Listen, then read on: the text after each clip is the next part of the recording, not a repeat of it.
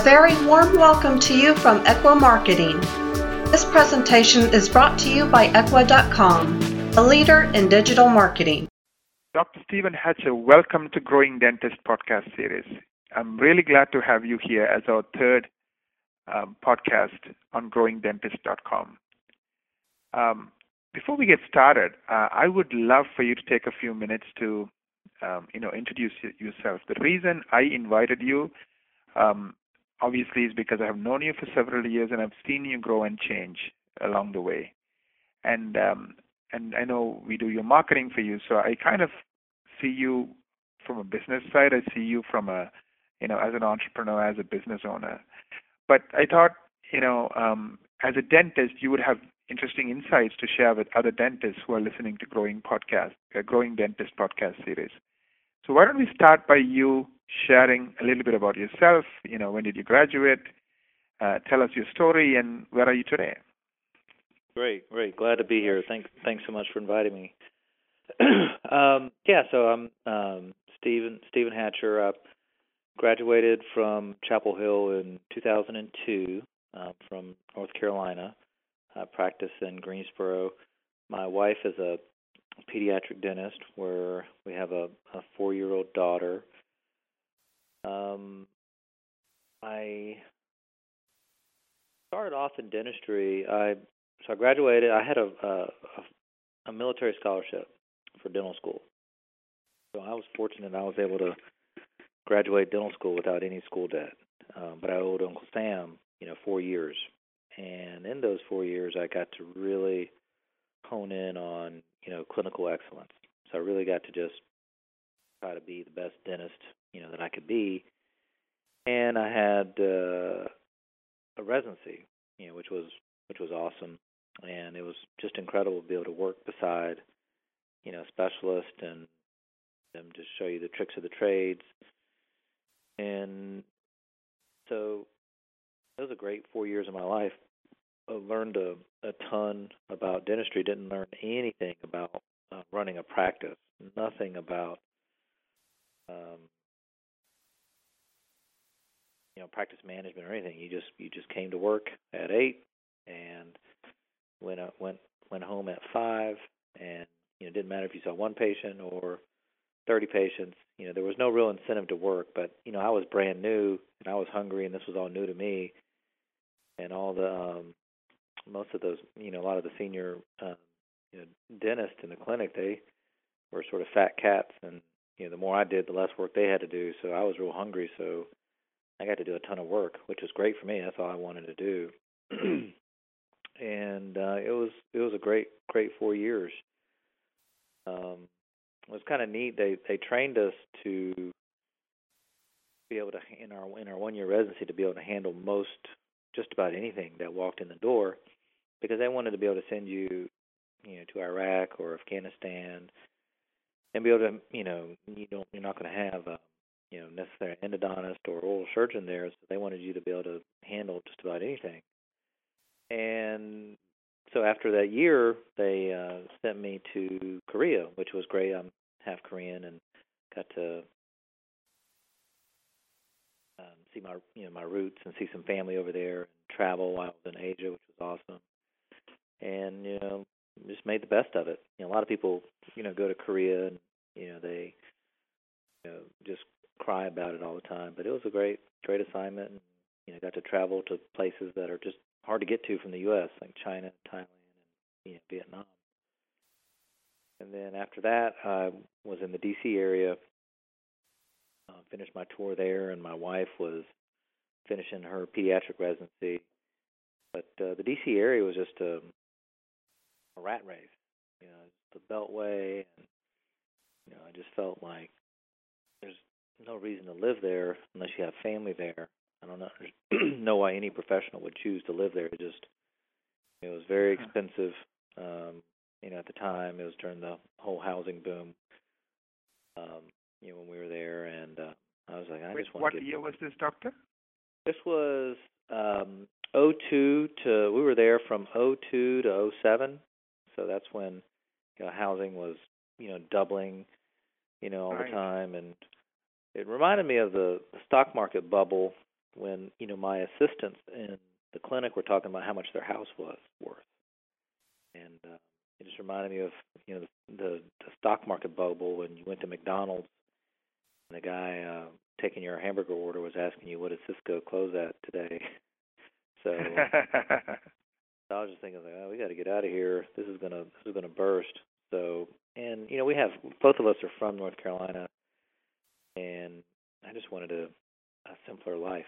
So we were open to North Carolina. It was kind of crazy. Sona was working. We were both working, and I wanted to get back south to North Carolina, and so I quit my job. Without I thought it would be easy to find a practice. Like, I would see these emails and these listings all the time when I was in the Army and say, look at this, I could buy this one, all these opportunities in Raleigh, Charlotte, everywhere, and just seemed like there was opportunities everywhere. And right. Well, let me back up a little bit. So I got out in 2000. I got out of the Army in 2006. And one of the things I kind of wanted to highlight is that just talking to you for the last few minutes alone, I kind of get the feeling that you look at life as even something that other people might consider as, oh well, it's painful, like serving in the Army and going overseas and stuff. You look at it as an opportunity, right? And it's commendable that you graduated without a lot of debt, and and also, like you pointed out, the fact that you don't have any help and you have to be kind of independent, that was a blessing in disguise because it forced you to really get good at the clinical side of dentistry. That's amazing, Oh, yeah. Absolutely. And, speaking of debt, so I didn't have any debt, and there's two options, when you get out of the Army. The two roads most people take. They either, associate or they go buy a practice. And right. The third thing that's a possibility that I don't think is very wise is doing a startup. And this real successful guy out in Northern Virginia, who I still keep in touch with occasionally today, was building a startup practice. It's going to be brand new. It's going to have all the bells and whistles and all that stuff. And I was like, I got nothing to lose. I'm not married. I don't have any kids. Why not? I was used to making $50,000 a year in the Army, so I was like, anything's gonna be better than what I'm doing now. And so I was like, let me go see what it's like to go do a startup. And it was great because there was no risk. I mean, he was the one who was on the hook, for the loan, and I didn't care. I didn't really care, what I was making because I didn't have any bills and that sort of thing. So I was like, all right, let me go check it out. And I learned a lot in that year. And the biggest lesson I learned is I never want to do a startup again. and it's a lot of work, and you're working out systems. But by the time I left, that practice was doing extremely well. But I still wanted to get back home, back to North Carolina. Mm-hmm. And on one hand, it was a dumb decision. On the other hand, it was smart. So I quit my job there before I even found a practice here. And because I didn't have debt, I really didn't need a lot to live on. And Sugar Mama was working. We were just living in an apartment, and so it really, in hindsight, I could have continued to work there as associate, make money, and then just on the week, take some, time off on, some Thursdays and Fridays to travel to North Carolina to find a practice. But on the other hand, it was smart because I think it was a smart move. Is because it forced me to make a decision. It forced me to find something, and then I would have, if I wouldn't have done that, if I wouldn't have quit, I would have just maybe I would have become complacent with the situation. So it forced me to make a decision. And then, it's kind of interesting. There's a story about Napoleon, right? I think one of the things supposedly he did he had an army that was small, and they're in this new island. He burns all the ships because if you don't have a plan B, you're forced to, do something. You cannot dilly-dally and, kind of be on two places or two minds. Absolutely. Yeah, sometimes when you're going for a bold, hairy goal, sometimes you got to burn the bridges, you got to burn the boats, and just Right. figure it out. And yeah, so I think it was a smart decision overall. I agree. So you sold up. I mean, you left, you quit, you moved to North Carolina. You have nothing, and now you have to make a decision. You have to make things happen. This was in 2000 and when? So I quit. It's kind of interesting. So we got married in 2007. My boss came to the wedding. So we got married in May, and then in June, July, that time frame. Shortly after that, I we went on our honeymoon, went to Fiji, and then came back. And I was like, I don't want to live here anymore. And so I just put in my notice, put in my 2 weeks, and it was a great experience. We're left on great terms, and we reconnected not too long ago. And so then the next chapter of learning was when I came to North Carolina. I was like, oh, this is gonna be easy. And I just remember, I don't know what it is with dentists, but I would look at practices, and it was like I walked into a time machine. And it's like, good Lord, I don't understand how any patient would want to go to some of these practices. And I looked at them, I was like, good Lord, if you bought anything, and it's like, that's the golden goose that lays the eggs. I just don't get it. It's like shag carpet, just stuff that I wouldn't, I was just like, good Lord, I walked into a time machine. And I just looked at practice after practice. I was like, good Lord, what's wrong with these guys? The golden goose. This is in what year was this again? 2008, did you say? 2007. Yeah, it was 2007, 2008. No, 2007. 2007. And I was just like, good Lord, this is crazy. So these practices were not, I mean, it's almost like they forgot that there's a human on the other side, and they're going to pay attention to the carpet and, all the other little details, not just dentistry. Yeah. I mean, it was just like if you were going to sell your house, you can't expect, I mean, I don't know, I guess people buy them, but, if you want top dollar, it's got to be updated, Right. I think. And that's how I looked at it. That's everything. Yeah. And I was just like, so then I was looking at it, and I was just like, well, you spend this much money, $600,000-$700,000. I mean, you could start a practice for less than that. And but then I went back to the the mindset. I was like, gosh, I don't want to do that again. I just did that a year ago. I don't want to go start from the ground up. I think it's much smarter to buy an existing practice, and that's what a lot of people had told me. I just didn't realize that it's just hard to find good practices. And then when I finally found one in Greensboro, where my wife is from, I was like, oh man, this is a home run. I got CEREC, I got digital X-rays, all computers and all the ops. I can just come in and start, day one. It was great. And as soon as I saw it, I was like, all right, we're gonna do it. And there was all any your first one, the first time you do it, it's pretty nerve-wracking. There's lots of questions you ask yourself, like, is there any dentistry left to do, and all sorts of things. But it was one of the best decisions next to marrying my wife, that I made was buying that initial practice. Right. So you took the time, you found the practice that was modern, that was run by a person who was business savvy, and you're glad you took the time to find that right practice and buy it. Yeah, absolutely. I mean, it was, it was a fair, it was fairly priced, and it was up to date, and it was it was a no-brainer.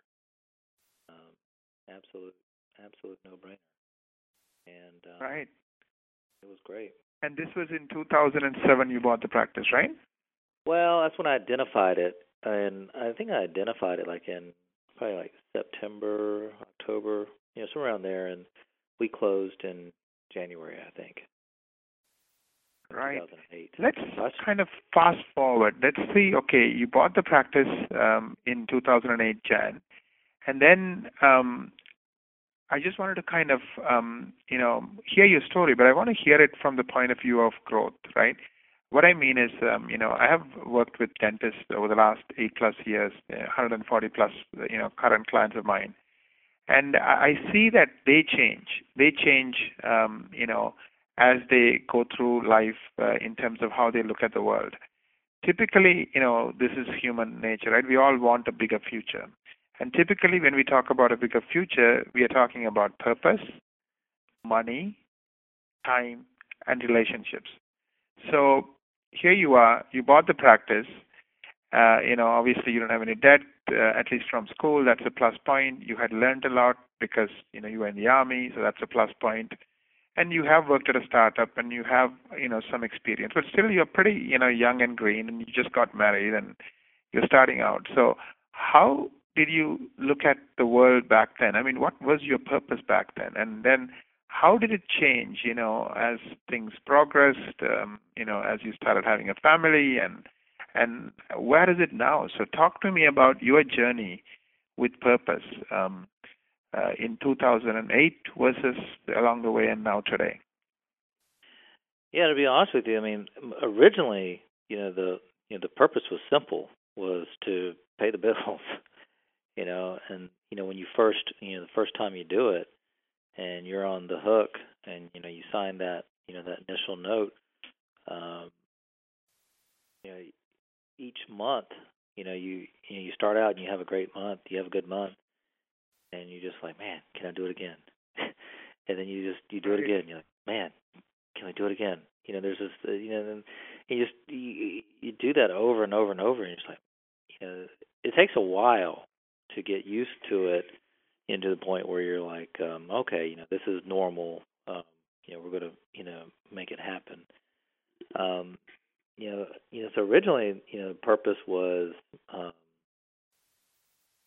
just pay the bills. Just make sure that the banker is happy and everybody's happy, and you're making things work.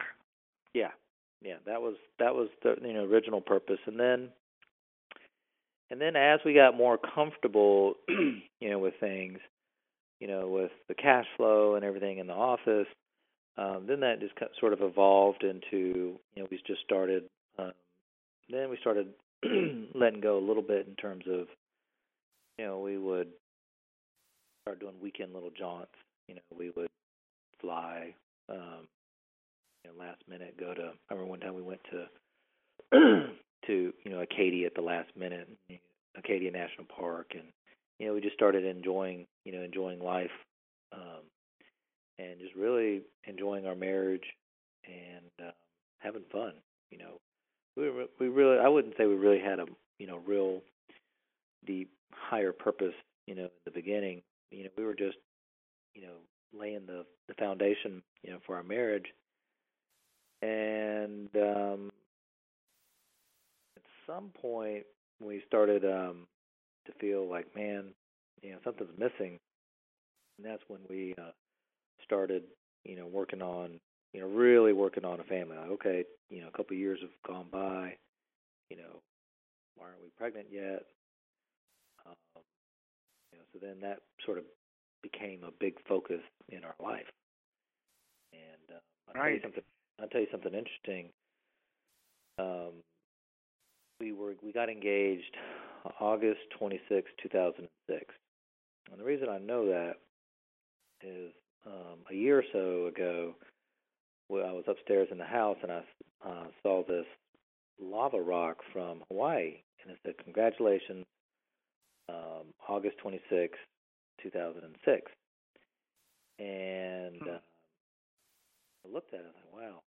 So that's when we got engaged. My in-laws were vacationing in Hawaii, and that's when I proposed to Sona, was August 26, 2006. The reason that number is significant is because my daughter was born to the day 6 years later.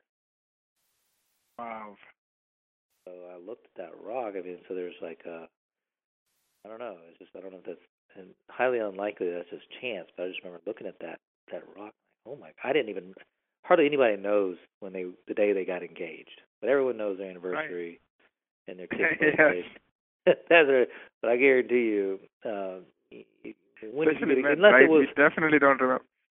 Yeah, unless it was like Valentine's or 4th of July, something that's unforgettable. Right. Most people don't know the day they got engaged, unless it's tied to a certain thing. So that was just kind of I was like, I looked at that, I was like, wow, that's really something. It's kind of funny, right? The way life works out. It just sometimes looking back, it's like, wow, you can't even, like it's unbelievable. It's almost like it feels like it's random, but it's not. There's something bigger, right? And but like most people, when you started out, you just wanted to survive. You just wanted to make it work one day at a time. And as you went along, your confidence grew, your capabilities grew, and your view of the world grew, right? I mean, it was not just about making ends meet or, making money. You started thinking about, life, your relationship, your family, and like you mentioned, you started, enjoying life. And that kind of leads me to my, next question around time. So, let me back up a little bit on purpose. Let me back up a little bit on purpose, too. So the other thing I would say, like from a clinical perspective, so at the very beginning, it was, I did mainly need-based dentistry in the very beginning. And, as I did more and more CE and, my eyes were opened to the possibilities of beyond just the functional aspect of dentistry, and started studying the cosmetic stuff, then I started to, dentistry started to change for me. And I started to see, like, can really have some dramatic impact on people's lives with their self-esteem and that sort of thing. And that, I became a student, a really hardcore student of high-end CE, with the Dawson Institute, Spear, Pankey, and really studied it. And the problem or the challenge with these institutes is they teach you a ton of stuff of just a way to do exceptional dentistry. And what they don't teach you well, at least in my opinion, maybe I was sleeping during it, is how to get it off the shelf. And that's really important, and one of the things that, I don't know if people have picked up on this, but if you go to, Spear Lecture or, any guru, a lot of their cases are dentists and hygienists. And I don't want to say they're not practicing in the real world, but, a lot of those guys are not practicing in the real world. So of course they don't have to do any marketing. They don't have to, do all this other stuff. They've established their name, other ways. And it'd be great if every single patient that walked in the door was a dentist or a hygienist who knew what they wanted, and they wanted this high-end dentistry. But next time you're in one of those lectures and look at their cases, I mean, yeah, they have some regular folks as cases too. But I think that's one little tidbit that a lot of people, maybe they realize it, maybe they don't. But what I think is important is the business aspect of it is how to get that kind of dentistry off the shelf into people's mouths to give people what they want. Right. So my It's purpose interesting. So, right. So the purpose changed. So you started out by just focusing on just dentistry as, like fixing problems, right? Somebody has a toothache or somebody's, hurting or, there's something wrong, you're fixing it. Then you're realizing, I can make somebody smile. I can give somebody self-confidence. I can, do more than just fix a technical problem, right? So your view of why did I go to school and why did I end up doing what I'm doing, and then how do you look at dentistry started changing as well. And then you're saying the quote-unquote experts who know how to do these awesome things and, give somebody a better life and better smile, kind of in a bubble almost, right? And then so you had to kind of realize, and you did realize that, yes, dentists who know the value of good quality dentistry, they're not the average person. So, yes, you learn the clinical stuff, but how do you apply it to the real world? In Greensboro, North Carolina, with the average person, a mom or a dad, who has all kinds of things in their mind and life and responsibilities and maybe just living paycheck to paycheck or, depending on the demographic of the person. So it gets very interesting, right? It's not just the clinical stuff anymore. It's real world. Oh, yeah. I mean, there's a lot of angles to it, and that's the problem is in dental school, you're just taught how, and rightfully so, you're just taught how to do the clinical aspect of it. But they don't really teach you how to run a business. They don't teach you how to communicate with, your team and, all. Maybe they did, but there's just not enough time to really learn that. And that's sort of, you learn that by baptism by fire. And, it's just, learning's in the doing. You can read every book on business, you can read every book on veneers and all this other kind of stuff, but until you go do a veneer, do a crown prep, until you're in charge of employees and that sort of thing, you're really not going to know what it's like. Right. So tell me more. So your purpose. Go ahead. Yeah. So my purpose. I became a student of really front loaded my career with a lot of high end clinical CE, and then I started reading, becoming a student of marketing and business, and I hired a coach who helped me with my practice in 2014. And that was Bill Blatchford, who made a huge impact on my life. And I'm sorry, can you repeat the name again? I didn't hear that clearly. The name of your coach? Bill Blatchford. Bill Blatchford. Okay, got it. And right. So you learned the clinical stuff, and then you before you even got into the clinical stuff, you learned the basics, in the Army. Then you learned the clinical stuff, and then you got a coach who kind of started helping you see the real world and started helping you deal with the real world, right? How to talk to people, how to market to them, how to build their confidence, how to get them to say yes, how to manage a team, all of that stuff. All of the stuff that, you don't typically learn in a book, but rather you learn by experience, but having a coach to kind of guide you kind of helped you. Oh, yeah.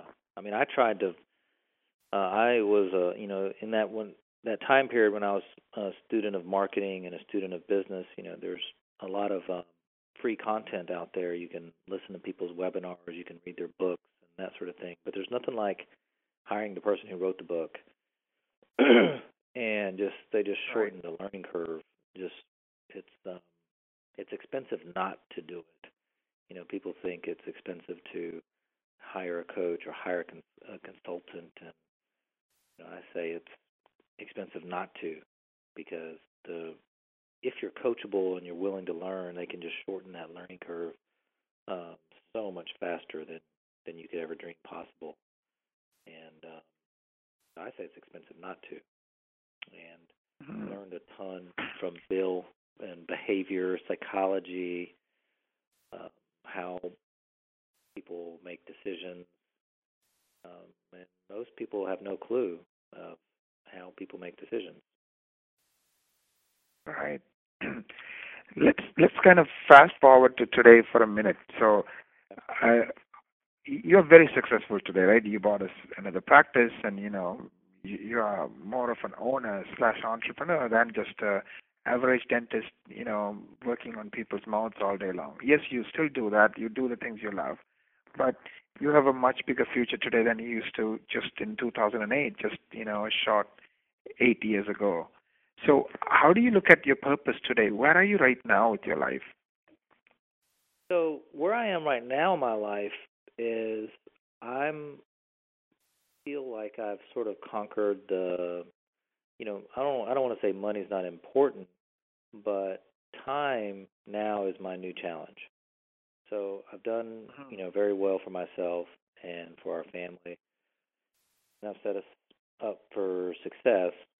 So now I don't know if most people feel this way, but I think after a certain amount, that you have and that you make, it doesn't matter as much. Then I think time becomes more important to you. And so that's sort of where I'm focusing on is time. So time Right, is you money. start realizing the mortality of life, and you have a limited time on this earth. So, right. and like you said, you're confident that you have a good business, you have a good team, you have good people around you, you have a good brand. So this money that kind of kept you up at night, just how I'm going to pay my bills, is no longer in the back of your mind. It's something that you're confident on. So now really it's about time. So how has your view on time changed over the years? And again, talk about I believe you have a 4-year-old child, right? Yes. You have a 4-year-old child, so this is precious time. And I'll give you, with wealth, gives you options. And in some ways, I think dentistry is tough because it can feel like a prison. If you feel like you're sort of trapped in those four walls and you feel like you can't get out. And so one of the things that I've adopted that I learned from Bill Blatchford, my coach, is to retire along the way. So my parents' generation and a lot of baby boomers, they didn't start enjoying life until they were old. And the old mantra was, save, save, save. And when you're 65, then start enjoying it. Well, nobody's even guaranteed to make it to tomorrow or the next minute. Right. My philosophy is that I adopted from Bill is, retire along the way and enjoy it along the way. Right. And I been taking since 2014 9 weeks off a year, which is ironic. Income has been actually higher, taking more time off, and so that's my mantra now is take time off, and that's an excellent point, right? A lot of people, I guess, the old map or the old way of looking at the world is you study, you get a job, you work, and then at 65 retire, and then you enjoy life. But by that time you're sick and too tired to do anything, and then it's almost like you get ready to die. But why should we do that, right? Why is that supposedly the way to live life? Why not enjoy every minute? Because like you said, your daughter won't be 4. Is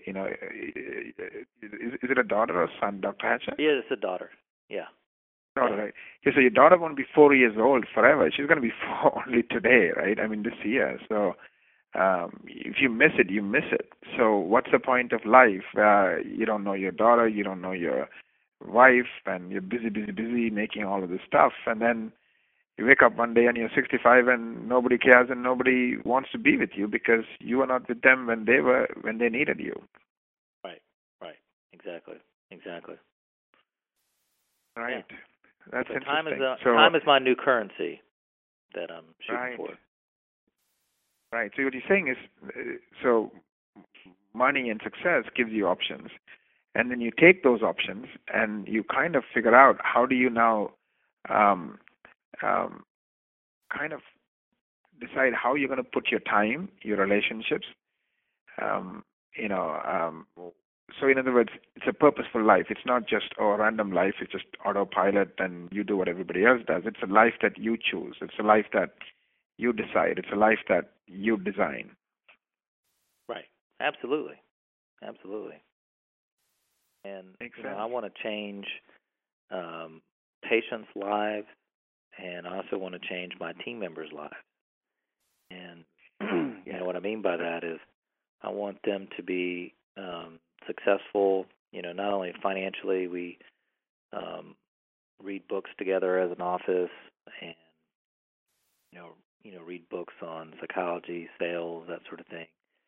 And so then they grow, the practice grows, and then they grow with their families. So it's not just about working on teeth and that sort of thing. It's bigger than that. Right. It's interesting. So your purpose, started out by just surviving to, really becoming a student of the clinical side of dentistry, and then realizing becoming a student of the business side of dentistry, and now you're kind of becoming a student of life, right? Living, and not just for you, but along with your team, along with your extended family, along with your patients, and hopefully helping them live better, helping them have a better life, helping them have more happiness. Right. It's interesting, right? It's the same life, same everything. It's just that the more you are a student, the more you're growing up, and that's amazing, right? So you're enjoying the journey as much as you're enjoying the destination.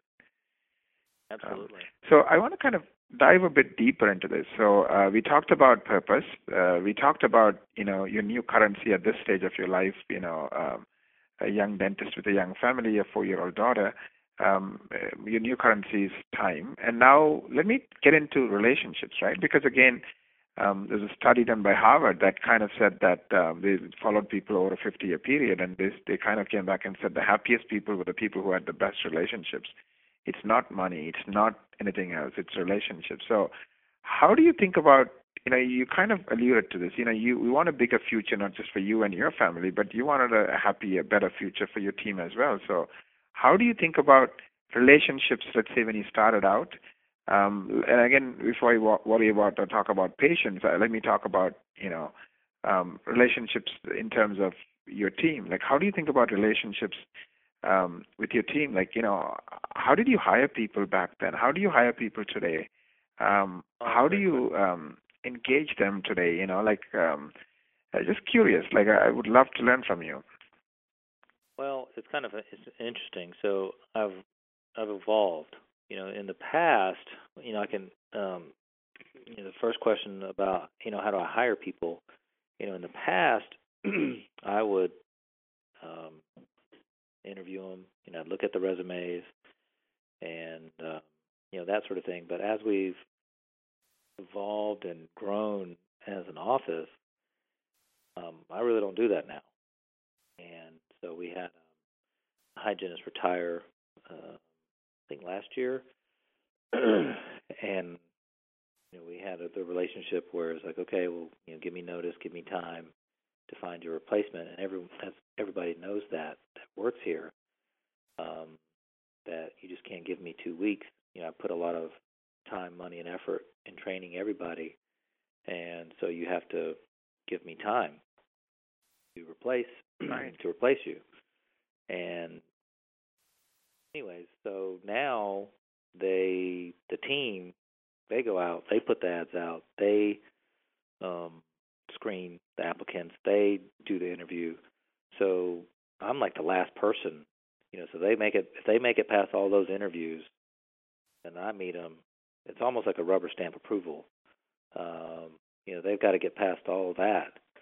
And the nice thing about that is that, you don't want to say, hey, here's your new team member, and then they not get along. So, it's really important that they, that there's good chemistry, with everybody. So that's something that has changed. I think a lot of dentists just have their biggest challenge and what keeps them from going to higher and higher levels is, I would say, two things. Number one would be leadership, and number two is they just don't know how to delegate. They have no idea how to delegate. And so I try to stay in my unique ability, which is dentistry. My unique ability isn't QuickBooks. It's not SEO marketing. It's not pay-per-click campaigns and that sort of thing. I know a little bit about it. You need to know a little bit about it, but more importantly, you need to know, well, who do I need to hire? Because your butt, when you're at work, needs to be in the chair with a handpiece in your hand, and that's what you need to be doing. But this friend of mine has a very successful practice, and he does the books. It's like probably over a $3 million practice. And I'm like, dude, what are you doing? Doing the QuickBooks? And he was like, I don't want my team to know how much I make or how much we make. I was like, whatever it is, I think it's too much. Right. What are you doing the books for? Are you crazy? So I think that's it just blows my mind that how I remember I went through an exercise with them one year about expenses. I was like, okay, how much did we spend on supplies? This is when we were a little bit smaller, and they were going around the room, and somebody, the team was guessing, I don't know, 5,000, 4,000. And I said, how about try 80? This was probably 2013 or 14. And dentists are, afraid to, they have an idea, but they have no idea that, how expensive it is to run an office. So they have no idea. And it just cracks me up that, they just think that the way people think about it. That's not your unique ability doing QuickBooks, and, your team thinks you make more money than you really do. You hit on so many points. I just want to kind of highlight a few. It's interesting, right? I think part of you growing up is not just becoming a better clinician, the business side and the marketing side, but you kind of started growing up in terms of the way you look at the world, right? And I think a lot of people operate out of fear, right? Like you said, this $3 million dentist, practice dentist who still does his own QuickBooks. I mean, it's just ridiculous. I mean, he didn't go to school for that. He probably doesn't know how to do it properly, and he probably doesn't enjoy it. Why is he doing it? And I think it's just that it's almost like, like I guess in most of our lives, we are kind of automatically pushed to the next step, right? Grade 1, grade 2, grade 3, university, et cetera. And we go on our own, and there's nobody to kind of help us go to the next step. We have to kind of figure it out. And some people, they just get stuck. They don't grow. They don't let go. They don't go to the next step, right? And you talked about another example, like, you said when somebody leaves, they are so committed to your team that they will wait and they will help you find the replacement. It's because you treat them like family, and you make sure they, that their future is as important to you as your future, that when they leave, they're not just walking out the door. They care about you. They care about the other team members. So now they are just fighting for your success, even on the day they leave you, right? It's kind of interesting. The way you start looking at the world changes, and then the way other people start looking at you changes. It's, you're saying so many interesting things, and I just wanted to highlight those 2 points. What's interesting is, like, it's just normal to me. So you just don't, when that's your operating system, you don't even think that that's anything special. That's just the way it is. Like, what do you mean? Right. Doesn't everybody do that? Right. And it comes back to, I think, the theme of the podcast is, growing dentist. So it's just that the word growing fundamentally means it's growing, meaning it never stops. It never ends, right? Till the day you die, you're growing. Right.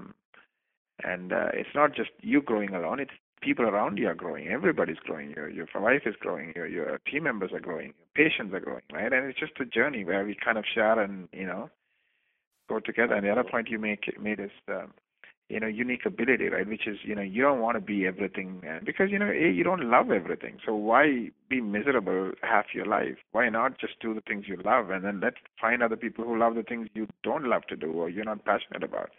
Like we do your SEO and your marketing and stuff. And, you have probably an office manager who kind of, runs things for you. You have probably a hygienist who loves taking care of people's, day-to-day dental health. So it's kind of interesting. It's just,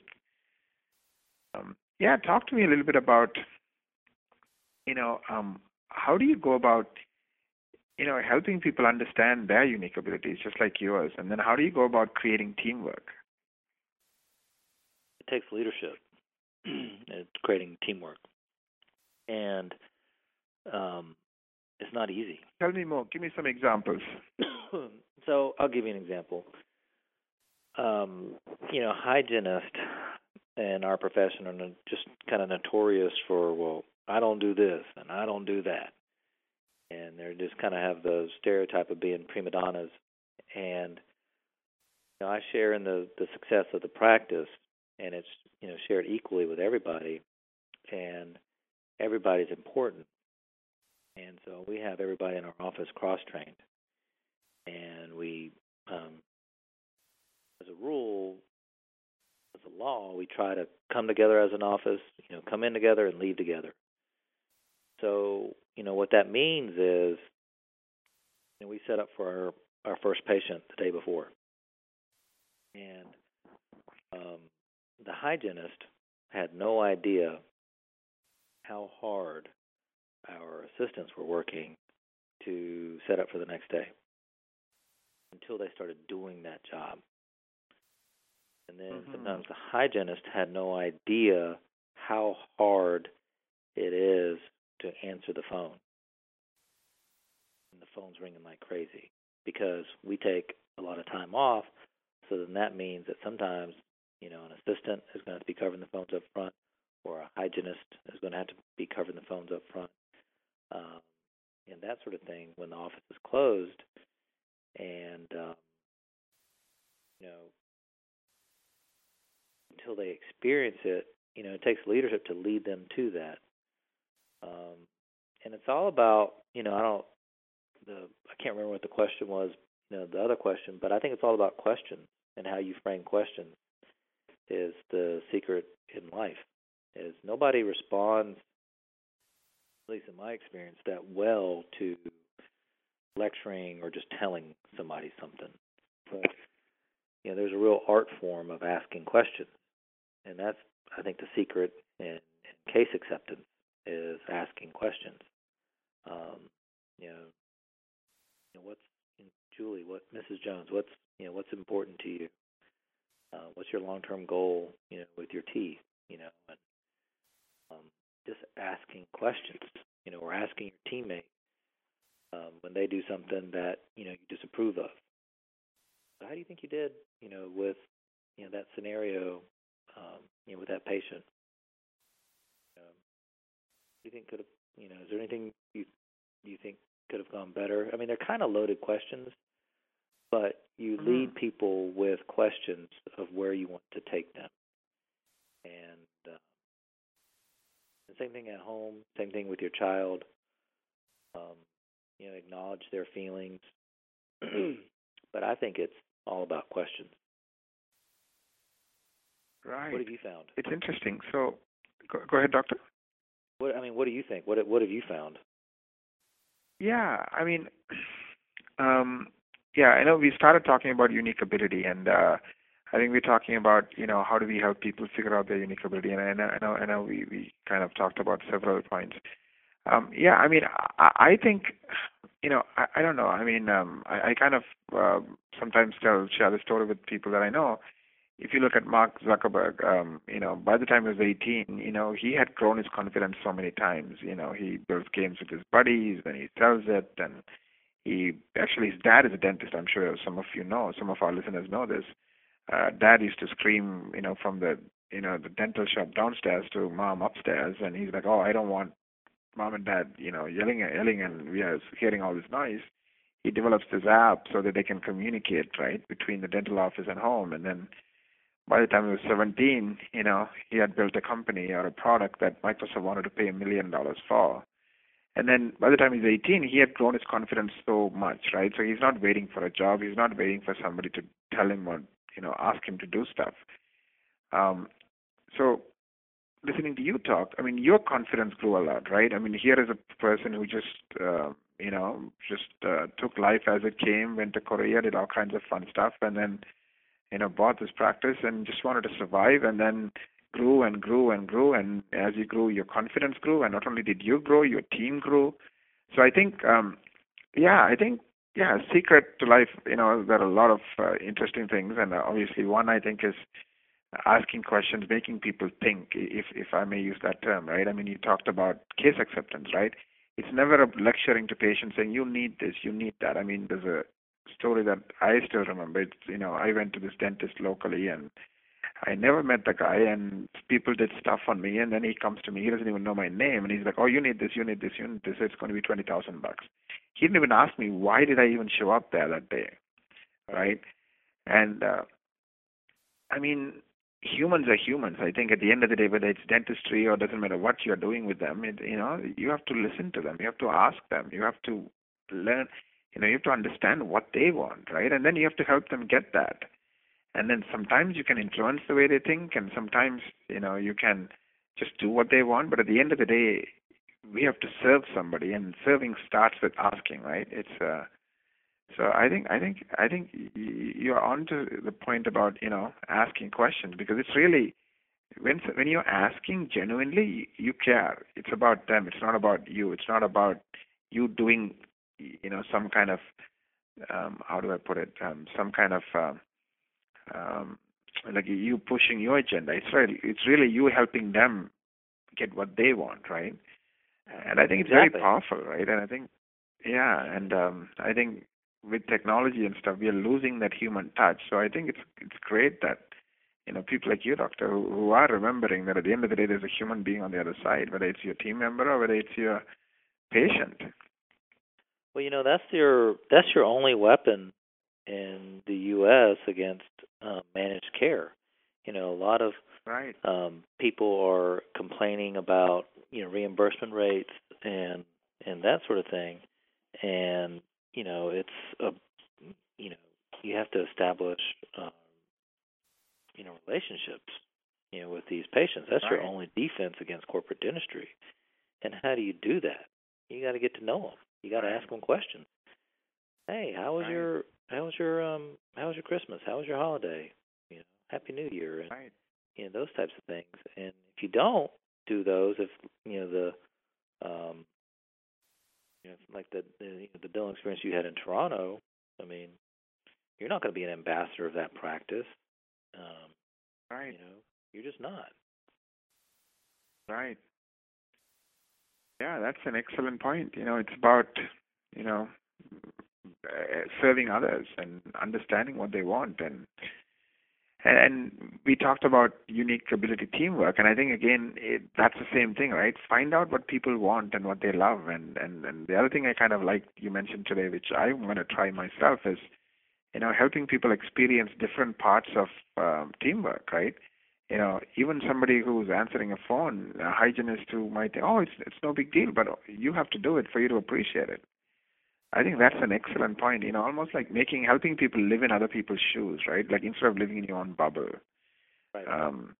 And this goes back to the point you were mentioning earlier, right? Some of the clinical experts, they work on dentists and hygienists. They don't work on real people, and it's nothing against them. It's just that sometimes this bubble kind of helps you not know what's important, right? So, and it's kind of interesting. Sometimes you have to burst the bubble and kind of live in the real world.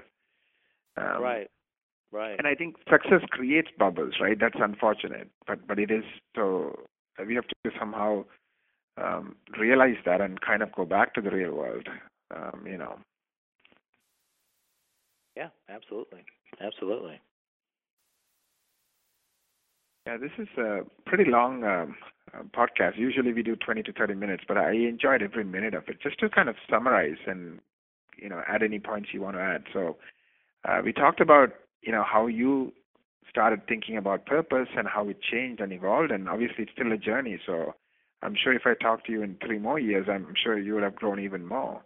We talked about, your relationship with time, and we talked about, relationships itself and how you are changing the way you look at it, And anything else you want to add, Doctor, before we wrap up? No, I think that's a lot. That's a lot. A lot to digest. I mean, if they really, right. if they really listen, if they really want to learn, I mean, I think that's 10, 15 years of growth and evolution for me, and everyone's going to have a different journey. Exactly. Yeah, I really, really enjoyed our conversation today, and I would love to have you back, one of these days, and talk to you more about, for example, relationships not just with your team but with your patients. Get maybe more in depth in terms of, how you work on case acceptance, and how you think about marketing and all kinds of interesting topics. So I really enjoyed it, Doctor. This is awesome, and I do genuinely appreciate you taking the time to, share with our listeners your life journey. This is not some, textbook answer. This is real life. This is, blood and bones. Well, I appreciate you and your team and everything that you guys have done, for our practice. It's really been great. Thank you very much, Dr. Hatcher. And thank you, everyone, for listening, and hope to join you again in one more series of podcasts real soon. Have a wonderful day. Thank you.